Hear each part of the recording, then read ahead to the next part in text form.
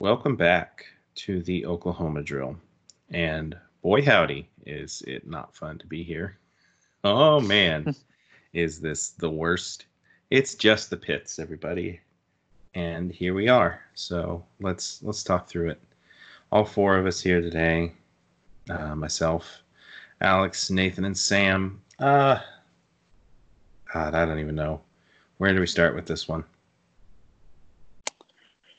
Well, I think for me, this is definitely. I know last time we had a sad pod. I kind of listened back to it, and we weren't actually that sad. You know what I mean? Like I think we had, yeah. I think, yeah, we had enough time to kind of get over it, and it wasn't like, it was like bad, suspensions and recruiting news. It wasn't like actual game results. So this one has not set as well as that news did. So I think we are in store for a legitimately kind of sad pod. Mm-hmm. Yeah. So hope you guys especially are into because that. there's nothing to look forward to remedy a sad pod. Like most of anything exciting that would happen with signing day was part of our first sad pod, which in hindsight shouldn't have been as sad, but we have not a lot to look forward to coming up other than pondering on what went wrong this entire season. Yeah. Yeah. We've got late signing day coming in February, which, I mean, there's still some pretty significant things that can happen there, but it's not like, it's like 2 or 3 guys basically that we're looking at this point. So definitely not the stuff to look forward to like last time. So I guess I'll go ahead and start, because I know that Sam and I were at the game, and Right. Let me tell you, the stadium's beautiful. It's a great stadium. The Good concessions are cheap. Yeah, the concessions are cheap. You can buy a chicken basket with fries for $6, which is great. That's incredible. Beautiful. Yeah. And that was probably the only silver lining of the blowout, is that Alex and I, we were sitting in separate areas, but neither of us cared to stay in our areas, especially Alex, who was in a heavily populated LSU section. So yeah, we both ditched our seats pretty quick into the blowout, and then, toured that lovely Mercedes-Benz Stadium, got to see a lot of what's going on there. So right. Yeah. And definitely shout out to good friend of the show, loyal listener Jeremy Wiggins, who was the one, I guess technically his wife hooked him up and me up with tickets to go to the game. Very happy to actually get to go. Obviously the result was not in our favor. No.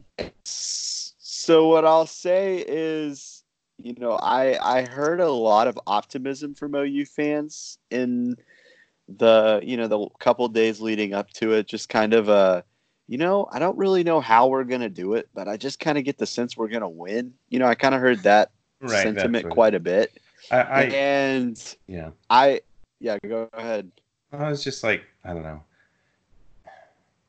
I shouldn't feel this way, but because the reality of the result makes me feel like we were optimistic, even though I know like we really weren't. Mm-hmm. Yeah, I was really only optimistic for a like late backdoor cover where we lose by 10, and it's like seemingly competitive the whole game, but not actually. That's what I was optimistic for, and we couldn't even get that.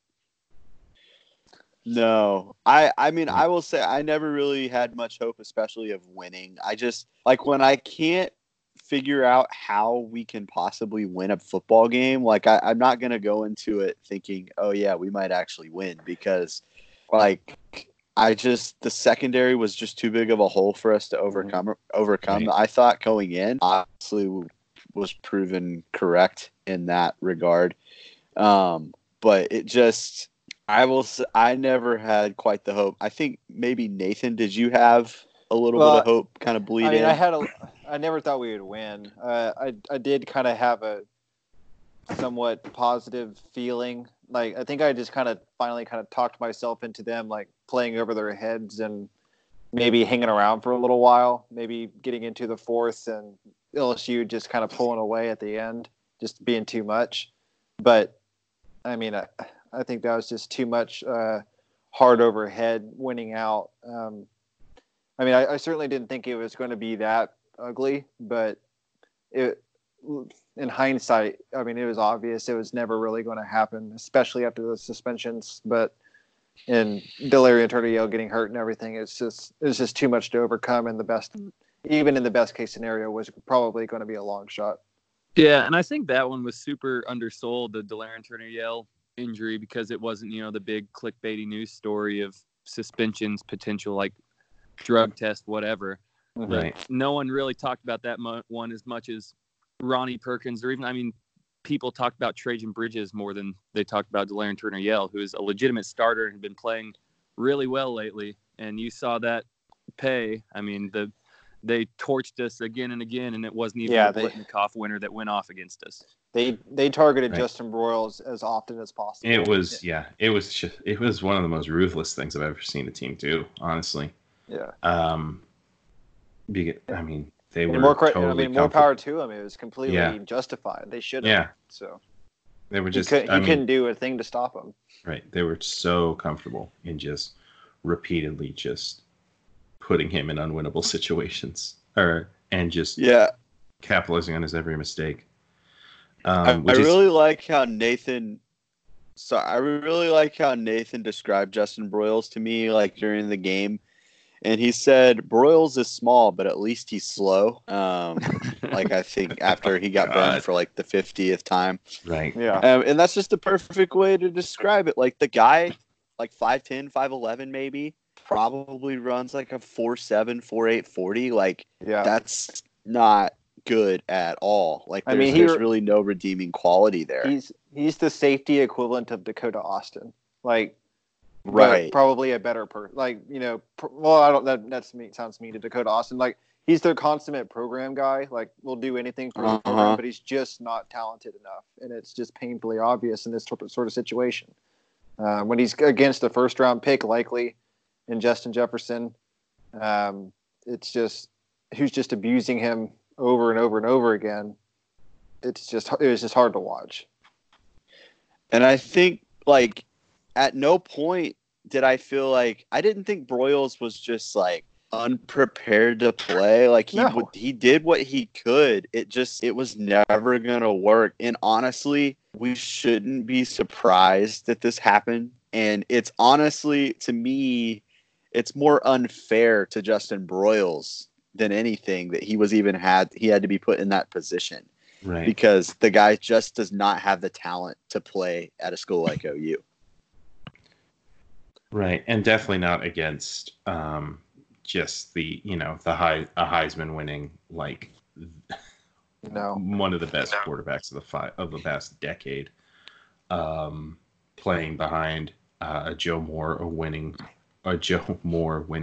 offensive line. It was just never going to work out in his favor, and it's unfortunate for him that he was repeatedly embarrassed on national television to the tune of 63 points. 49 and a half. 49 and a half. It was, I mean, they did things to OU that they haven't done all season. I mean, they hadn't scored 63 all season. Right. And I just, there was a tweet I saw during the game that said that privately LSU staffers didn't really think OU was a top 15 team. Yeah. Which is maybe a little harsh, but at the same time, I can totally understand that, given just the trajectory of the way the team was playing. See, so to me, I see those things and they kind of immediately annoy me and like make me want to argue it. But whenever OU loses by 5 touchdowns and they look like that, you lose the ability to even have a leg to stand on whenever you argue against that type of thing. So I don't think. Yeah, go ahead. Well, this is maybe too broad in terms of maybe it's not time to look at the season this way just yet. But man, did this team peak in week 4. And it's just been downhill from there. Essentially, I feel like the offense peaked against West Virginia, and then the defense peaked against Texas.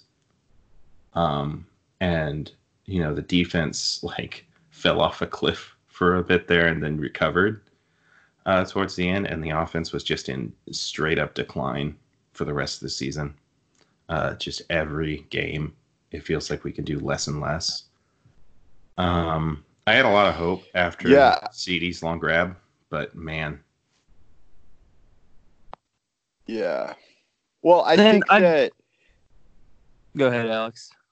Well, I just think as far as the season goes, the first part of the year, we were playing teams that were incapable of stopping really anything. And whenever we were able to do our first option, like that was fine. And we were really successful doing those things. Mm-hmm. But when it came to, once we had to really start executing in the passing game, like it just wasn't going to happen with Jalen Hurts. And then defensively, I guess I'll kind of push back at the idea like best defensive performance of the season was against Baylor in the Big 12 title game.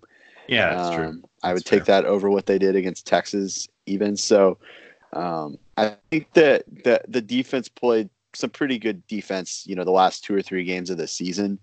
They were great against TCU. There were some really strong defensive performances to close out the year. They just did not come the with purple teams on the schedule.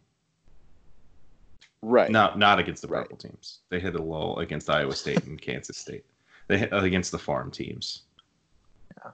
Yeah. So Sam, were you going to say something? Oh, I don't even remember.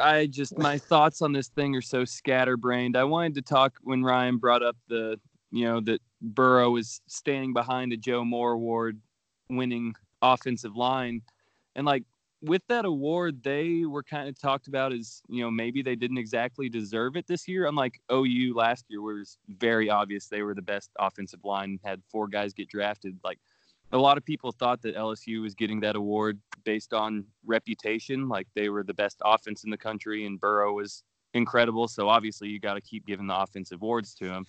And their sack percentage and different numbers like that weren't the best throughout the season, but good God, it was apparent that Ronnie Perkins was not in that game. I mean, we just could do absolutely nothing against them. And and just full credit. They picked up blitzes incredibly well all day. The one time I saw, and spoiler alert, I turned this game off in the second quarter. Yeah, I didn't watch the second half. Oh, really? Yeah. I after the trick play that turned into a pick, I decided that the season was over and that I should go do something else. Alex and I can say that we watched the entire game and that we stayed around in the stadium, but we were well present. Checked out. It was even towards the end of the second quarter, it was like, just scored again, huh? Yeah. And then 3 minutes later, they're scoring again to close out the half. Yeah, I drove home at halftime and watched the stand-up special. That was how I spent my second half. Just needed to laugh and get my mind off it. So yeah, I watched definitely for the second half. I feel like I stayed pretty in tune with what OU was doing offensively, just to see if we could kind of put some points up. Just I don't know, but I tried. The defensive possessions were really hard to kind of handle in the second half, especially just because it was like, man, they should be like sitting on things and they're still putting up points on us. So that really sucked a lot. So,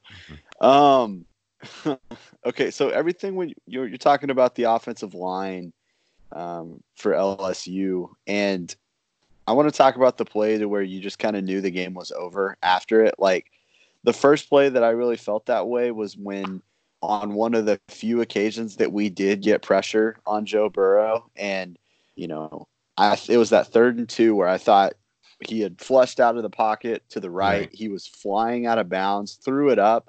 I thought he had thrown it away, and I stopped watching for a few seconds. God, yeah. And then I look up and right in time to see the LSU guy catch it. And I just was basically horrified.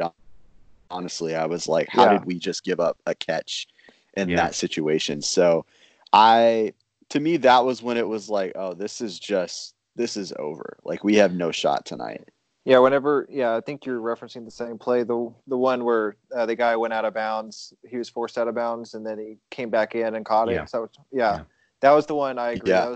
That's where I said if they're hitting that kind of play against us, then we have no shot. Yeah, it's like we are both. Yeah, because at that point I was like, oh, we are both worse and less lucky. Yeah. So like the only way we were going to win that game is if we were the team doing those types of plays. It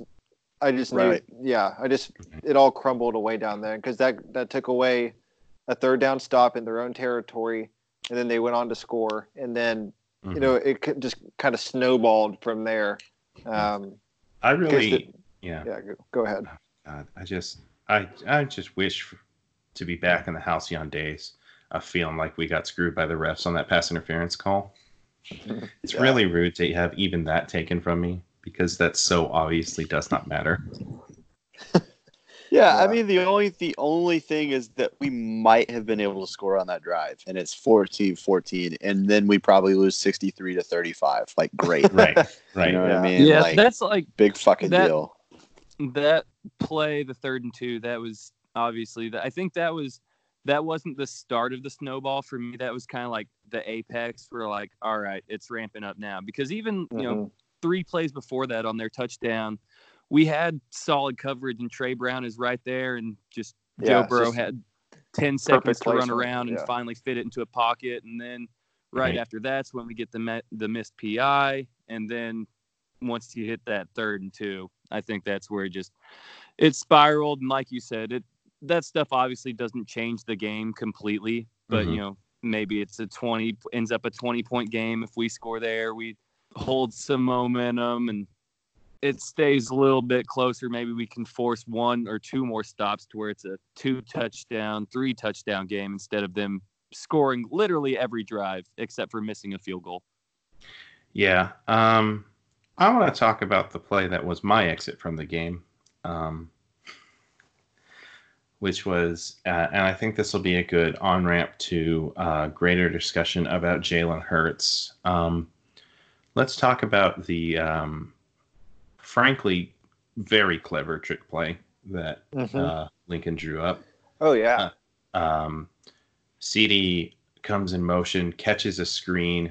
It's just then the pass back to the streaking would-be blocker on that fake screen. Just so clever. And we get just overthrow a wide open man. And just like go ahead. I was just going to say, whenever he threw that ball, it's like, oh, he has him. I was watching it in the air, and I thought, it was going to be a huge play, and then it just stayed in the air and stayed in the air and stayed in the air. And it just seemed to hang forever. And obviously then it got picked. And it just, it wasn't an arm punt because it was a spiral, but it sure felt like it was in the air for about as long as a punt. And it's just like, dude, you're not throwing on Texas's backup corners anymore. This is the freaking college football playoff. You can't loft up a rainbow like you're playing jackpot in grade school. Like, put it on a rope and fit it in a window. Right. And it's just so frustrating. And we can talk about how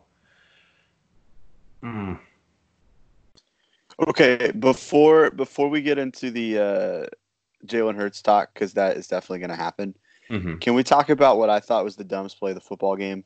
And I think you all will agree that it was the dumbest football play. The Buki play was one of the most unexplainably stupid things I've ever seen on a football field. Right. And, like, it is hard for me, 2 days after the game, I guess we are right now, I am so mad about it that I'm like, we've got to bench that dude. Like, we have to be able to find a guy that can beat him out, because I don't want to watch him play football ever again. Because it's just and he's, apparently after the game he was in tears and he apologized to the press. He apologized to all of his teammates, and that's all well and good. But, like, I don't know if you guys remember that this is now like a pattern Yeah, of his it's not play. his first time. Like, I don't think it is like Buki is a dirty player. That's just the reality of it now. Like, and you can dispute that.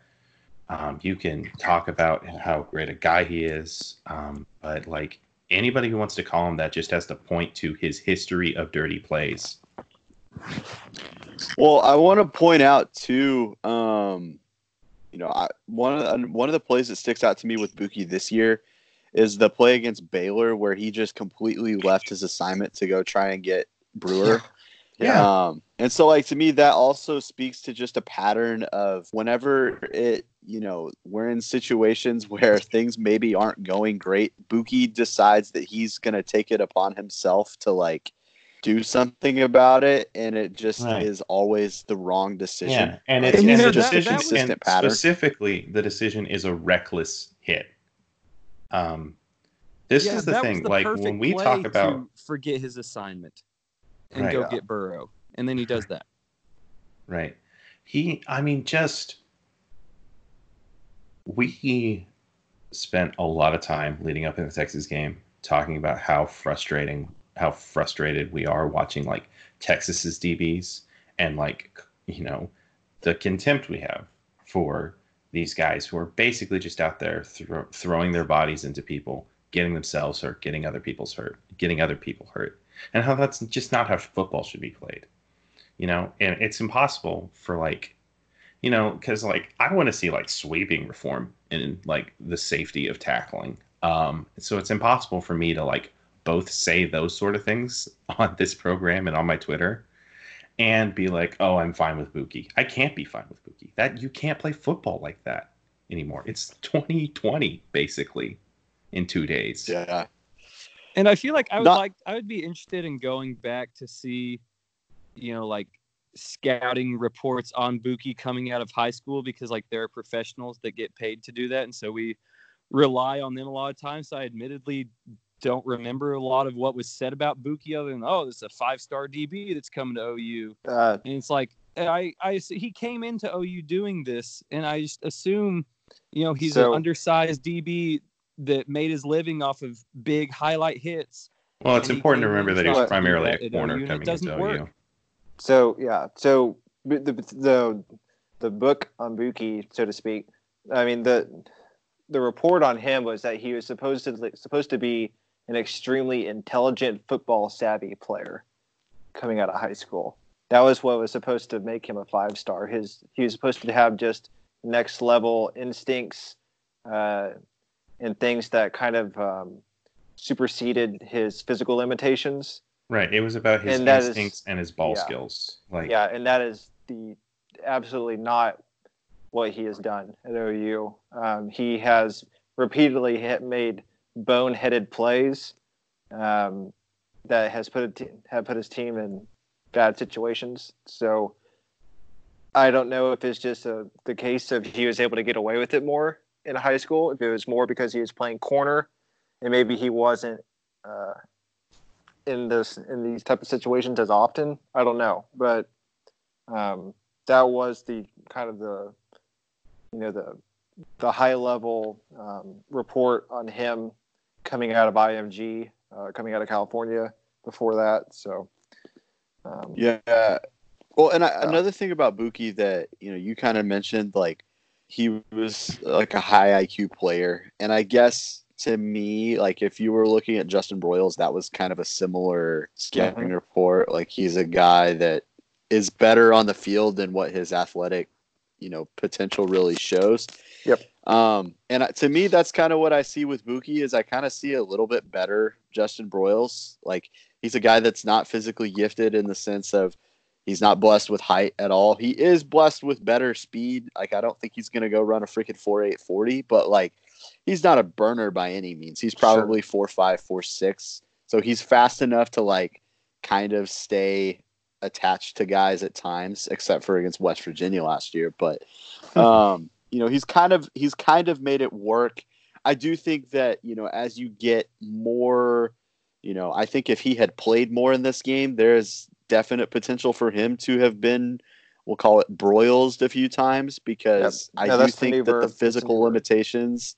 Yeah, I do think the physical limitations that Broyles had are similar things to what Buki was going to deal with. So maybe it's good for him that he got ejected to just hide himself from that because he hadn't been exposed yet. Okay, let's go ahead and talk about Jalen Hurts because we finally made it through the entire season, and I want to talk about it in the like the first 4 or 5 games were about as good as they could have been, right? Mm-hmm. Like it was playing bad teams. Holy shit, yeah. We might have ourselves another Heisman winner. I mean, after the Houston game, I wrote a piece where I called him a master at the position of quarterback. That's awesome. Yeah. Like that was that. Mm-hmm. Yeah. Glad you did that. We don't have to do these things, We can just talk in our group text and then be private dummies whenever we get exposed later on. Right. Well, I praised his poise and wondered if perhaps he was pushing himself too hard and that he should learn to find the joy in the game. And then he went and finished Heisman runner-up, and I'm not entirely sure why he was ever a quarterback. Yeah. I mean, just the numbers are insane. The overall numbers, and that I think speaks to the genius of Lincoln Riley. I know that a lot of people have questions about Lincoln Riley right now, but to me, what he did with Jalen Hurts this year should go down as really one of the better offensive coaching jobs that I've ever seen. Yep. I 100% agree. You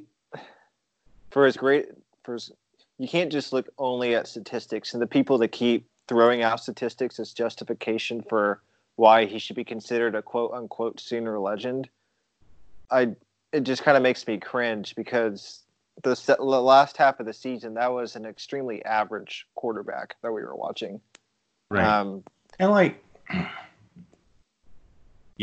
With this, and this will be fun for Alex and Sam. You know what the player comparison is for Jalen Hurts? It's Russell Westbrook. And this is this is a thing because I've talked about the ways in which this team is just the 2018 Thunder and how angry I am that I got tricked into rooting for the 2018 Thunder again. But I mean, when Jalen Hurts is in the game, it feels like the offense has to be about him, which is natural in the sport of football because he's a quarterback. But specifically, the running plays have to be about it needs to be how effective is he as a runner, and the passing game is limited by his limitations. He just defines so thoroughly the ceiling and the floor, but the offense becomes one-dimensional in a way that I don't think is surmountable. I don't know how a team plays versatile basketball around Russell Westbrook, and I don't know how a football team plays versatile. I want to say balanced football, which is a balanced offense. Is actually Jalen is a very balanced offense because he runs so much himself, but you know what I mean. Balanced, but also limited. Right. He can do two things, but it's the same two things. And if the one thing that he's best at, the counter run game, if that's not working, then the one thing that he can do certainly isn't going to work. Right. And I look at the difference between the offense this year and last year, and you had both situations. You have a quarterback that is really adept at running the football. Both quarterbacks were 1,000-yard rushers, and last year at no point were you thinking, man, CeeDee Lamb's not getting involved consistently, or man, our deep threat isn't getting involved. Kyler Murray was able to do all of the things that Hurts was able to do this year, but also at all times pretty much spread the ball around to his playmakers, and that's just what Jalen Hurts can't do. Like he can do things by himself, and he can hit if the first receiver is open, like if the first read is open, he can hit that guy most of the time.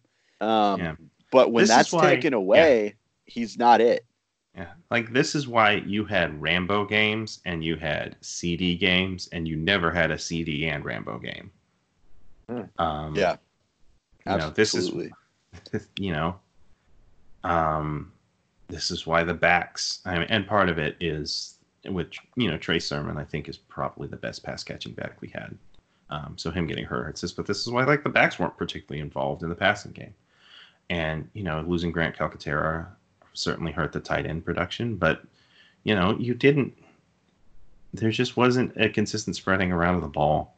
Like you think about, and this is so unfair to Jalen, but you think about Baker versus Ohio State, where like the leader in receptions was Demetri Flowers with 7, and like that's not a Jalen stat. That's just not something he could do. And yeah, so it's like, of course he put up big stats. He was the offense, and the offense had to be him because he wasn't really, he didn't have the toolkit to get others involved. Yeah. Yeah, I think, the more I think about it, that I do kind of agree with the Russell Westbrook factor. And I mean, Russell Westbrook is better at basketball than Jalen Hurts is at football. Right. Like, don't get me wrong, but for the level that they play, like I think that's probably pretty fair because it is, you cap yourself, right? You like you said, you have a floor, and the floor was winning the Big 12 this year, which is awesome. That was great. Winning the Big 12 for the 5th year in a row in a year that we didn't really know if we were going to be able to do that was great. It was awesome to have that guy. But like we get into the big game against LSU, and it was just like it wasn't going to happen. It was last year against the Portland Trail Blazers. You know what I mean? It just wasn't going to happen for us. Yeah, and I said average. Really, average is probably a little harsh, but whenever you see him compared directly to guys like Joe Burrow and Trevor Lawrence and Justin Fields, it just makes it so much more stark, the difference as far as passing threat. You even think like on the ground, like Jalen is a physical runner. He's got an incredible first cut, which works just every time somehow. But he's not particularly faster than this guy. I don't know if he is faster than like Trevor Lawrence, for instance.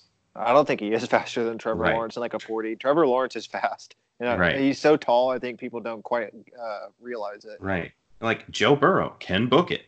Justin Fields can book it. So my main annoyance level outside of just, losing the game and everything is kind of the national media's take on Jalen Hurts and how they've basically treated him as the reason OU made the playoffs, and how and he even in this game, it was there were media members saying things like, Jalen's fighting tooth and nail to do his best to keep OU in this, and it's like, no, he's a large part of the reason that this was a blowout and not a shootout. He is the reason it was a blowout and not a shootout. OU, in a lot of ways, it was OU that got Jalen to the playoff, not the other way around. Like. He was harmful in a lot of ways down the stretch with turnovers and whatnot. So it just kind of annoyed me because, and I don't expect national media to understand the minutia of OU's season, but that's a pretty glaring just fact in a lot of ways. And it was misrepresented, and I think a lot of that had to do with being a second in the Heisman. And being, from Alabama and all this stuff. But it's like a lot of it seemed to me that a lot of the kind of narrative was, plucky Oklahoma is just fortunate to have Jalen so they could get back to he could get them back to the playoffs. And that was frustrating. And it wasn't just because, and one thing, it's reasonable to not expect national media to understand the minutiae of this team. But at the same time, like, this is a top 4 team in the country. Right. And, like, It wasn't like we were hearing about how, LSU was leaning on its defense, right? people had the story right about LSU. People had the story right about Ohio State and Clemson. Like, there are teams that the national media wasn't just completely swinging in the dark on all year, and they were with OU, and that is frustrating, because it's going to, because next year, like, the team is going to have to go undefeated. Probably, yeah. And that's really hard. And I think they can do it, but man, is that when there's no margin for error, that is frustrating. Yeah, so yeah, I mean, no, I think. Yeah, go ahead. Go ahead, Alex. Well, go ahead, Alex. Okay, yeah, I think that was, over from a big picture standpoint, that was by far the thing that sucked the most about this game was just that, we already had a narrative that we weren't going to be able to get it done in the playoff, and that was probably going to build even if, we were competitive and lost at the end. Mm-hmm. But now it's not just like that it's a narrative. We're a laughing stock in college football. Like, that's just the reality of the situation. Like, we will not be taken seriously, especially defensively, until we win a college football game with a great defensive performance. Like, it legitimately, we might have to win a damn national championship. Yeah, and then what needs to be tacked on the end of that sentence is on a national stage. We can't go shut out Texas Tech because no one's going to care. It has to be against an Ohio State or a Clemson, and they have to perform at a extremely high level, and only then will people start taking you seriously. In a lot of parts, like, that's extremely frustrating, and it was one of the reasons I was pretty lukewarm on the idea of being in the playoff this year when I didn't think we really had any shot at winning it at the start. But on the other hand, I mean, OU's done it to themselves by and large. I mean, 3 out of 4 playoffs they've been in, they have lost by double digits. So it's kind of reality, and they're just going to have to fight tooth and nail to change that narrative. I mean, they won't be the first team that's had a national kind of shtick where people, Clemson had Clemsoning for however many years, right? And now look at them. You can dig out of that hole, but this is just sort of a something that's just going to be with them until they can, overcome it. And like Alex said, the only way that's going to happen is if they win one of these huge games with great defensive play. Right. Which is like it can't be a situation where you go beat Georgia, 42-38. You know what I mean? Where your offense is great. Like, it's got to be like, 28-17 or something crazy. You know what I mean? Like, it's got to be great defense. So, and I guess, like Nathan said, we kind of deserve it. Like, I mean, that's what teams have to do. And what gives me a little bit of hope, though, is that, I think if you look back in the history of sports, it's littered with situations where you have a team go at it over and over again and lose over and over again, and then they finally break through. Like, I mean, Michael Jordan is known as one of the greatest champions of all time, and that dude could not win jack shit for his first 7 years of his career, and he got beat every damn year in the playoffs, and people were like, he can't do it. He's not going to get it done. LeBron, the same thing. Right. And I think that, it's all of those. If you do the work, you can get yourself through that situation. And that's what's got to happen. We've got to, close the gap. We've talked all year about how we do feel like we are closing that gap. And it's just, we've got to prove it now. So, I mean, that you just brought up a really good point, and I think it directly relates to what we witnessed on Saturday. But a couple weeks ago, we were talking about, moving forward, that we think next year could be the year where they truly compete. Did the game on Saturday change that thought at all, as far as, we're actually this far away, or are we still leaning toward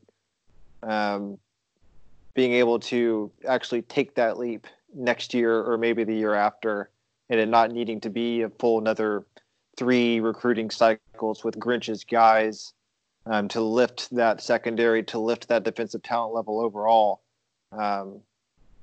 Is it something that they could achieve in a shorter time frame than that? I think there's reason to. I think there's definitely reason to look and say like regardless of what happens, like it's still going to be primarily like we are not going to out talent these guys for sure, and we are not going to out depth them.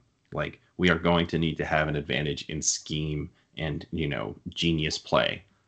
The thing to remember, I guess, is that this LSU team is not a sustainable phenomenon. I feel like this was LSU's sleeping giant year that people have prophesied about since this entire past 2 decades essentially. Of man, what if LSU had a good quarterback? Like, what if they really had a gunslinger? What could they do? The answer is this: they could do this, which is just be terrifying. Like the question becomes, can they replace Joe Burrow? I don't think they can because, man, is that a hard ask. Yeah. But I mean, the other aspect of this is now maybe they have their foot in the door, and they're going to be a place that, transfer quarterbacks might come calling. But like even what Joe Burrow did this year is that really sustainable? Like he wasn't this player last year. The least sustainable thing is Joe Brady is almost certainly going to the NFL after this one season. Right, because he just turned a guy. Oh, really? I actually didn't know that. Well, that's good to hear. I mean, just you think about he just turned a quarterback who completed 60% of his passes last year into a guy who broke Colt McCoy's record while simultaneously he broke that record and then also had a top 2 season by basically any other metric. Mm-hmm.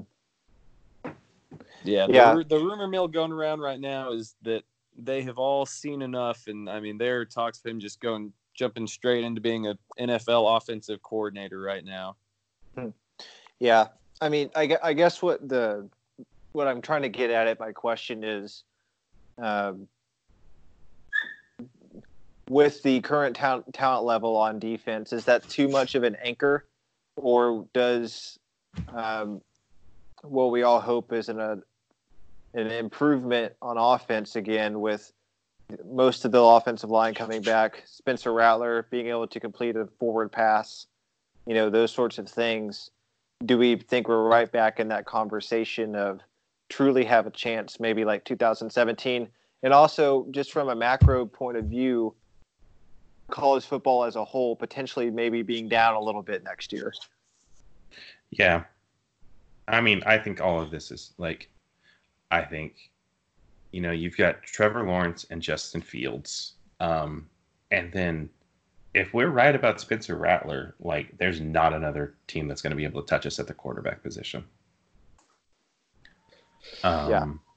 There's, this receiving core is going to be, if we're, again, if everything projects correctly, this receiving core is going to be incredible.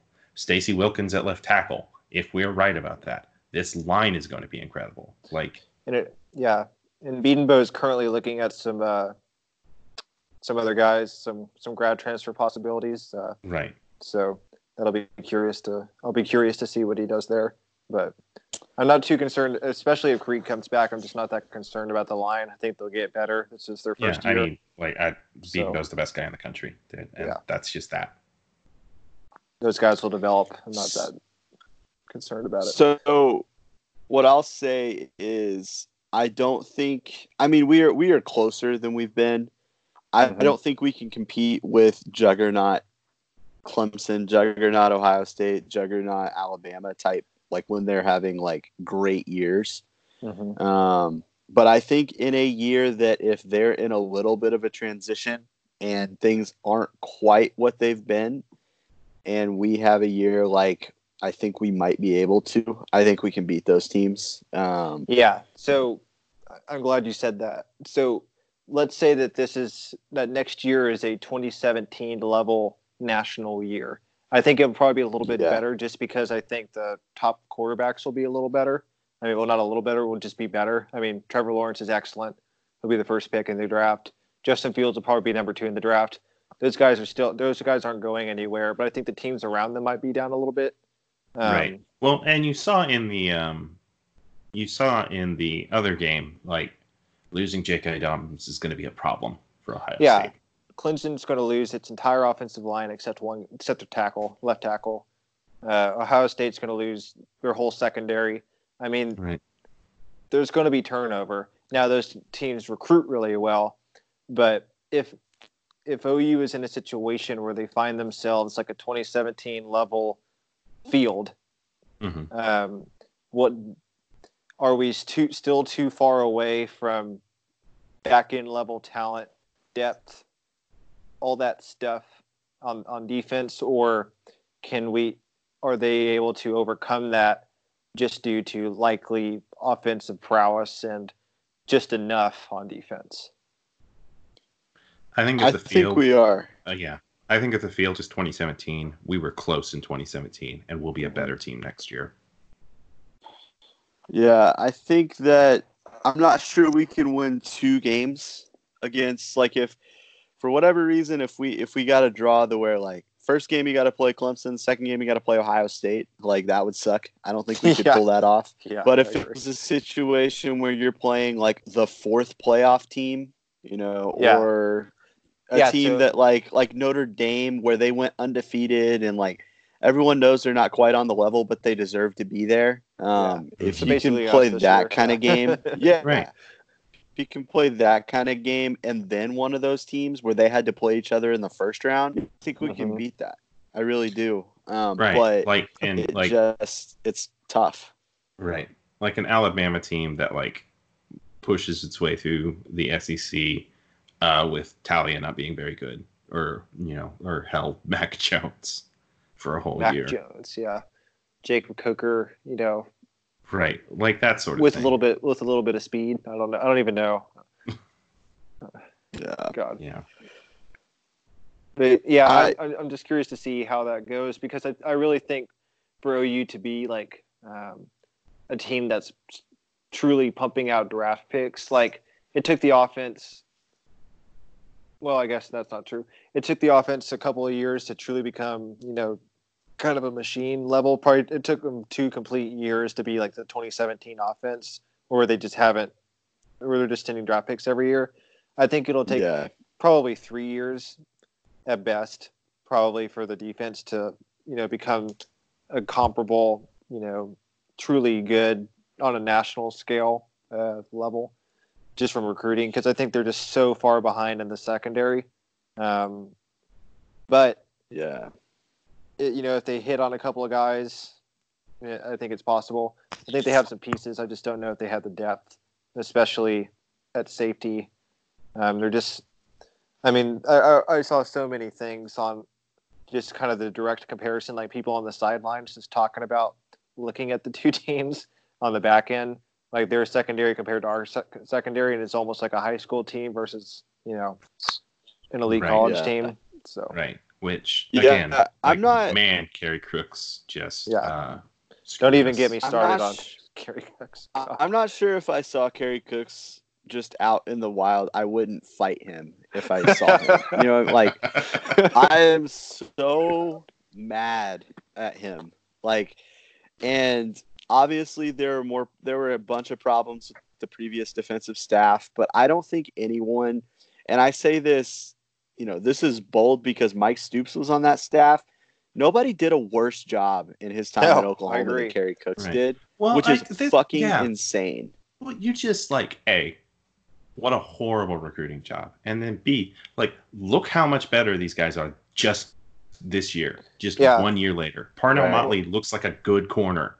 Well, Alex made a great point. We were talking about this offline recently, where not only could Kerry Cooks not recruit, but he was also just an amazingly bad, coach at getting guys Right. better. They I felt like guys in our year. system under Kerry Cooks got worse. They did. From their freshman to senior years, they were worse players. Right. Well, I think one of the points I made too, though, is that I think he's the worst talent evaluator I've ever seen. Yeah. Like the idea, there are multiple guys on our roster that are neither big or fast. Yeah. How the fuck do you do that at an elite level Division I college football program? How do you recruit defensive backs that are not big or fast on your fucking back end and the back end of your defense? Like, that's insane. Like, that is literally the dumbest thing ever. Yeah. This is Oklahoma. Roy Williams played here. I compared him to Kittle, but Alex also made a good point about that, where Kittle wasn't even there long enough to do the complete, burn it to the ground level job that the 5 years of Kerry Cooks did.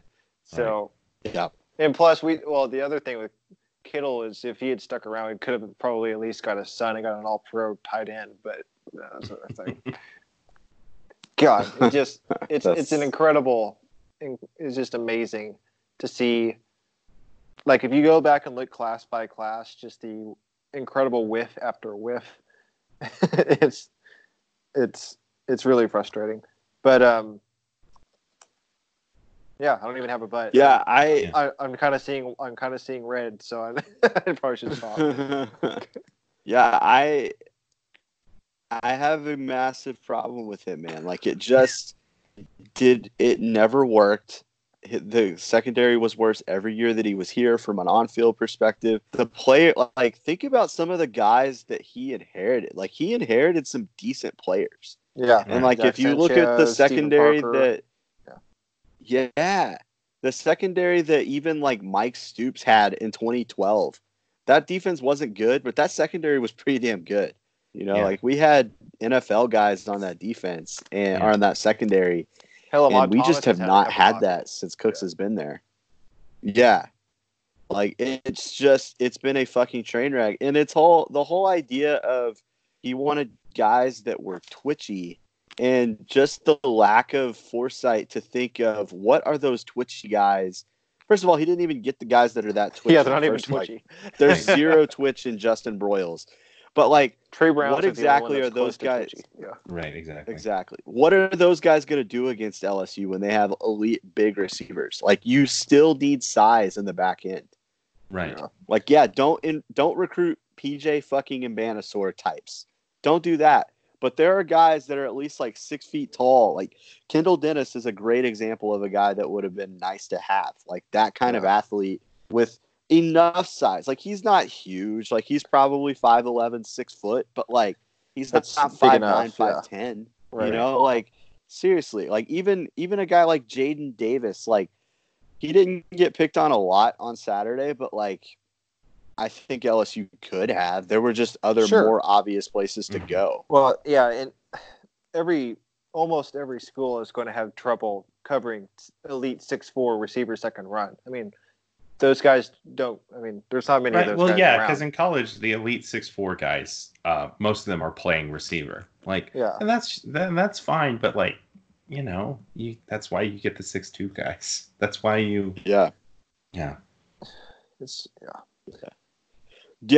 Like, to me, watching that game, Joshua Eaton, like, the importance of him being good, only like escalated to me. I was like, we need Joshua Eaton to be a dude in this defense for that. He's a guy that quick turnaround. Yeah, he's a guy that's going to take. He's probably going to need a year just for strength and conditioning. But of all the guys that they've recruited, I mean, he has legitimate, high NFL draft, first few round potential. He's 6'2", he can run. He's got his arms go all the way down to his ankles. I mean, he's what you draw up, especially once he puts on that weight, he'll probably be like 6'2", 195, 200. He's going to be a big guy. So, I mean, those are the guys that you see at Ohio State right now, that you see at LSU. And so they're going to continue to try and recruit those guys.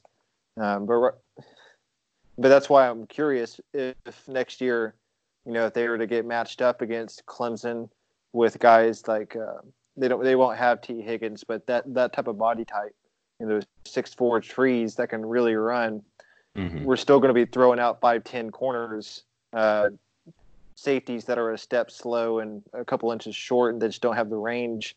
I mean, I don't know if you all watched Clemson and Ohio State, but but it was amazing to watch their linebacker, whose name's escaping me, the Buckus Award winner.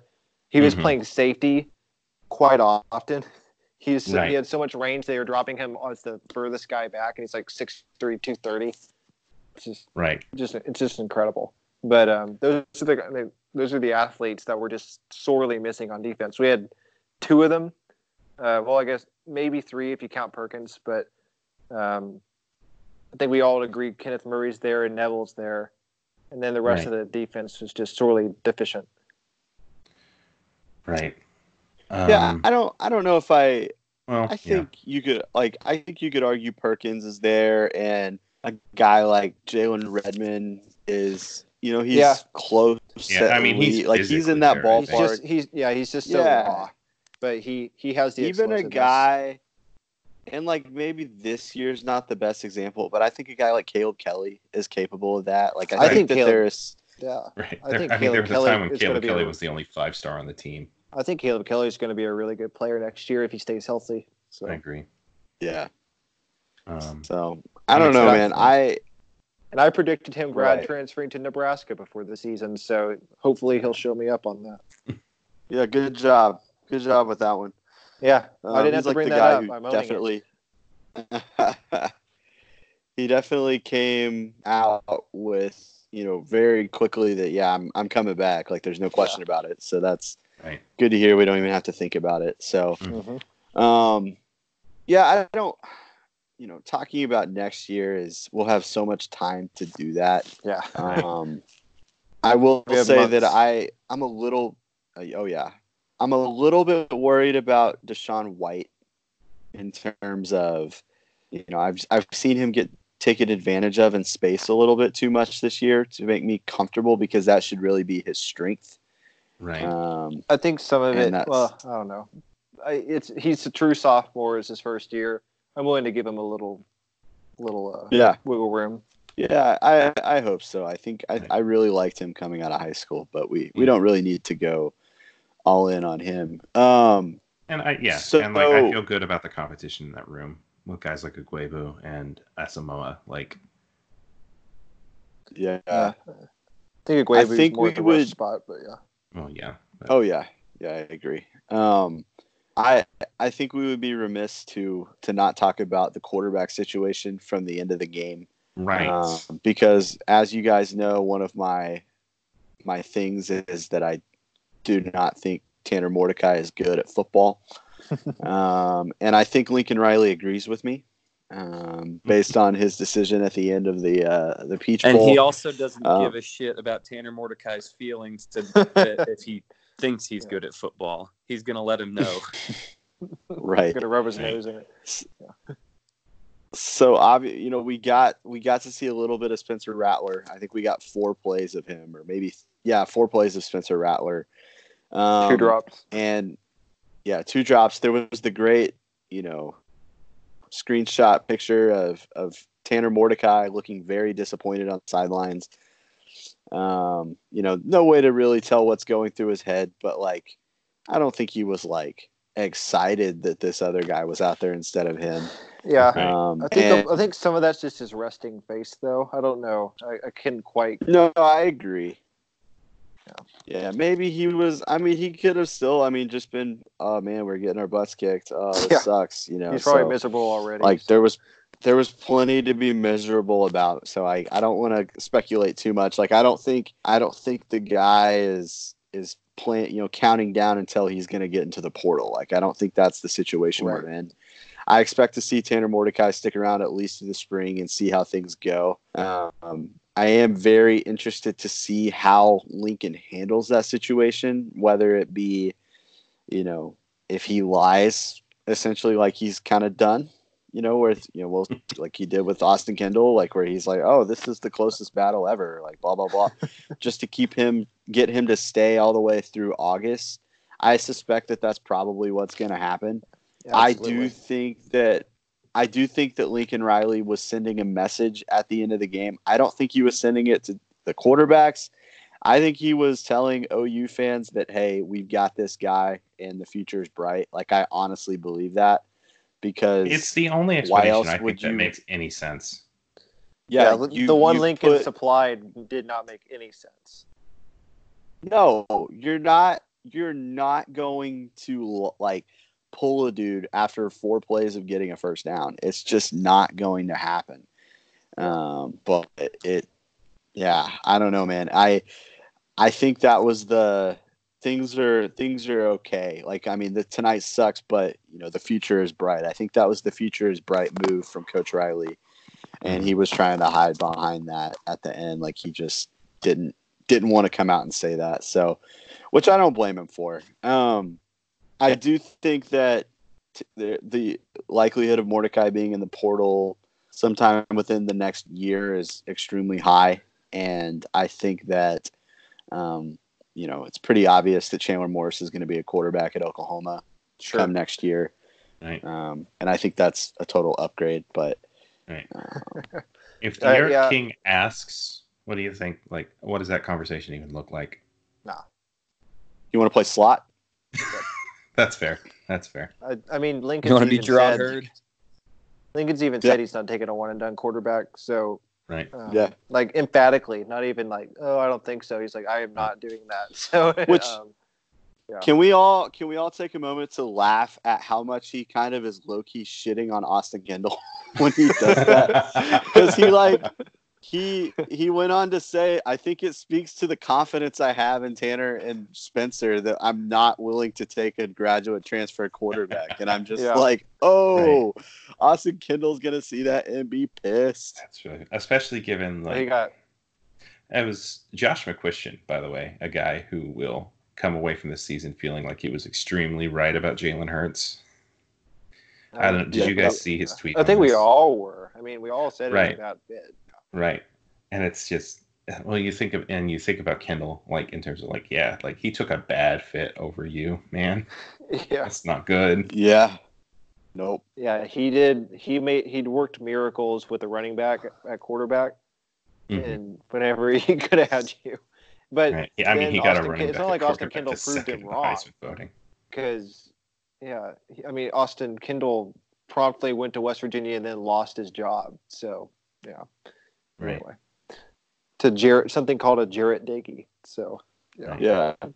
Which just tells you all you need to know about how seriously you should take Lincoln Riley's comments about a quarterback battle. Yeah. Because that guy was neck and neck with Kyler Murray until like a week before the season. So. Yeah, air quotes around that. That's honestly what I'm most relieved for, because if he put Mordecai in to keep him around through the summer and have a backup quarterback, he would have said that it's a quarterback battle between Tanner Mordecai and Spencer Rattler. And, like, at what point does that also get annoying to players and freshmen coming in? Like, it was not ever going to be a battle, and he would have said it was the same he did with Kyler and Austin Kendall when it clearly was never a battle.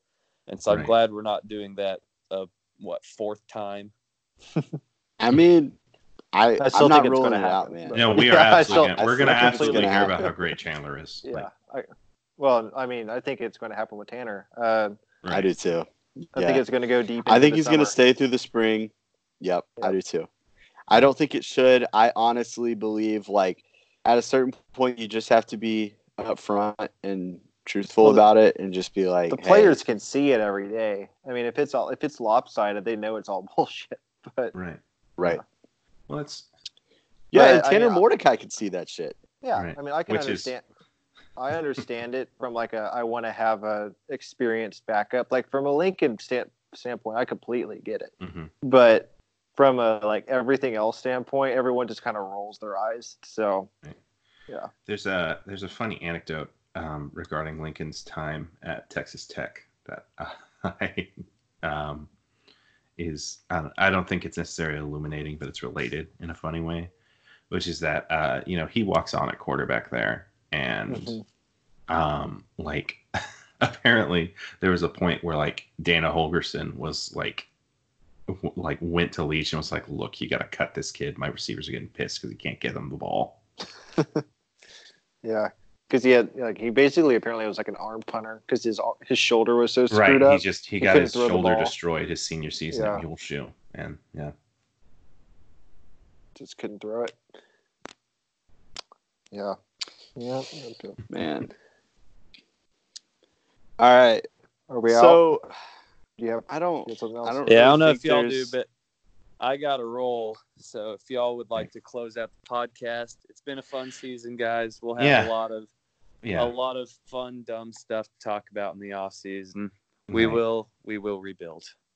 Exactly. We will rebuild, and we've got so much off season to talk through. So yeah, I think it's fair to call it now.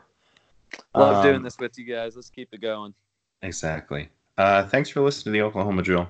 You can subscribe to the podcast on the Apple Podcast app, on the Google Play Store, or on Podbean, or really anywhere you want to listen to podcasts. You can follow us on Twitter at RWMaxey, at Purd Hapley, that's PURD_HAPLEY, or at Not That Sam Davis.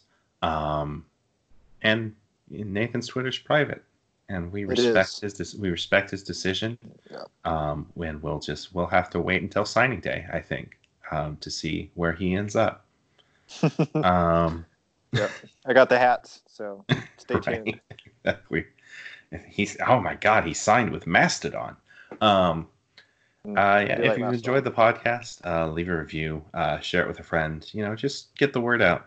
We got a long off season ahead of us, but we're gonna probably record regularly. There's a lot of basketball to talk about. Nathan prepped this whole thing about Dragon Ball Z that we ultimately didn't have time for today, but I think there's absolutely room for us just being sad and explaining weird things to each other. Yeah. We're gonna learn you some. So. All right. We'll see you all next week.